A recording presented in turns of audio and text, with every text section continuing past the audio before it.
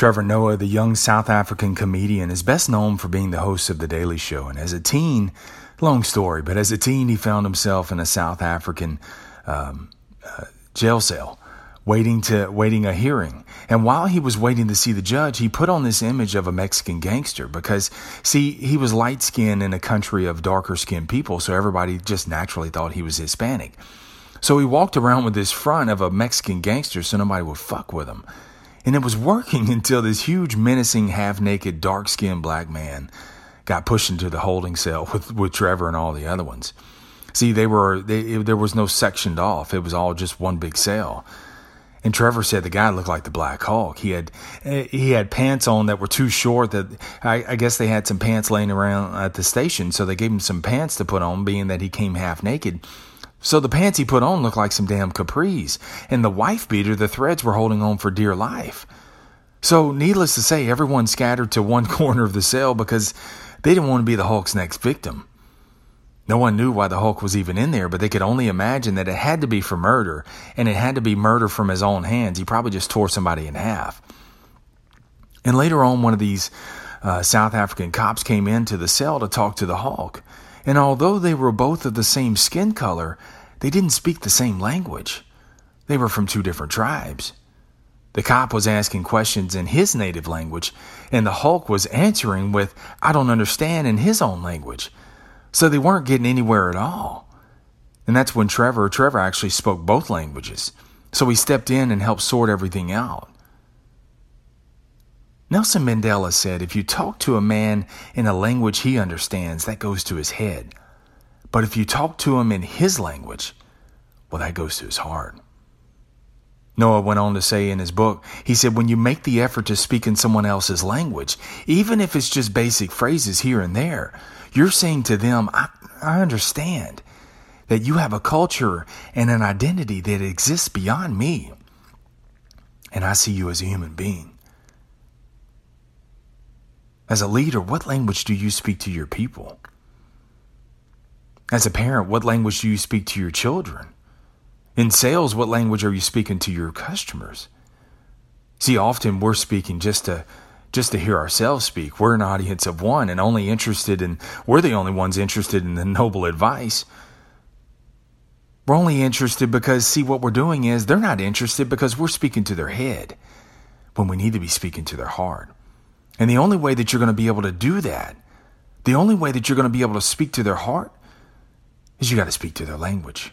You got to speak their language. You got to get on their level. Because if you don't, sure, they may do, but they'll never willingly follow you. You ever wonder why your Aunt Linda, your kids listen to your Aunt Linda before they even listen to you? It's because she gets on their level. She speaks their language. She's not so quick to judge. She tells it like it is. Sure, she gets her point across, but she does it in their language. I swear, sometimes my kids have to break out a damn dictionary.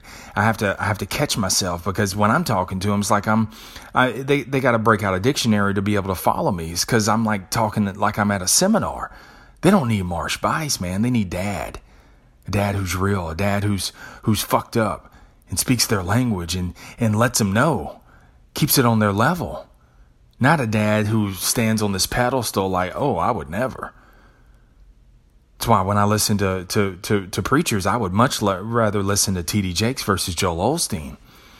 Because I like Jakes because he speaks my language. It's like he gets my struggle. He tears me a new ass. It's not some powder donut, God loves you kind of message. No, I need something a little stronger. I need something on my level. I mean, when you're talking to your customers, what language are you speaking to your customers? Man, you got to get on their level. You got to tap into that artery of need, man. You got to feel their fears. You got to feel their cadence. See, everything you do, everything you show, everything you explain, man, it's got to be on their level. It's got to be in their language. It's not some let me show you how smart I am kind of bullshit. Your people aren't looking for you to be perfect. They need you to keep it real. And when you fuck up, you tell them you fucked up. Apologize and make it better. Not trying to mask it, not trying to blame it, not trying to point it somewhere else, not trying to cover up the turd with powdered sugar. No, it's a powdered sugar turd. It's still shit. Fix it.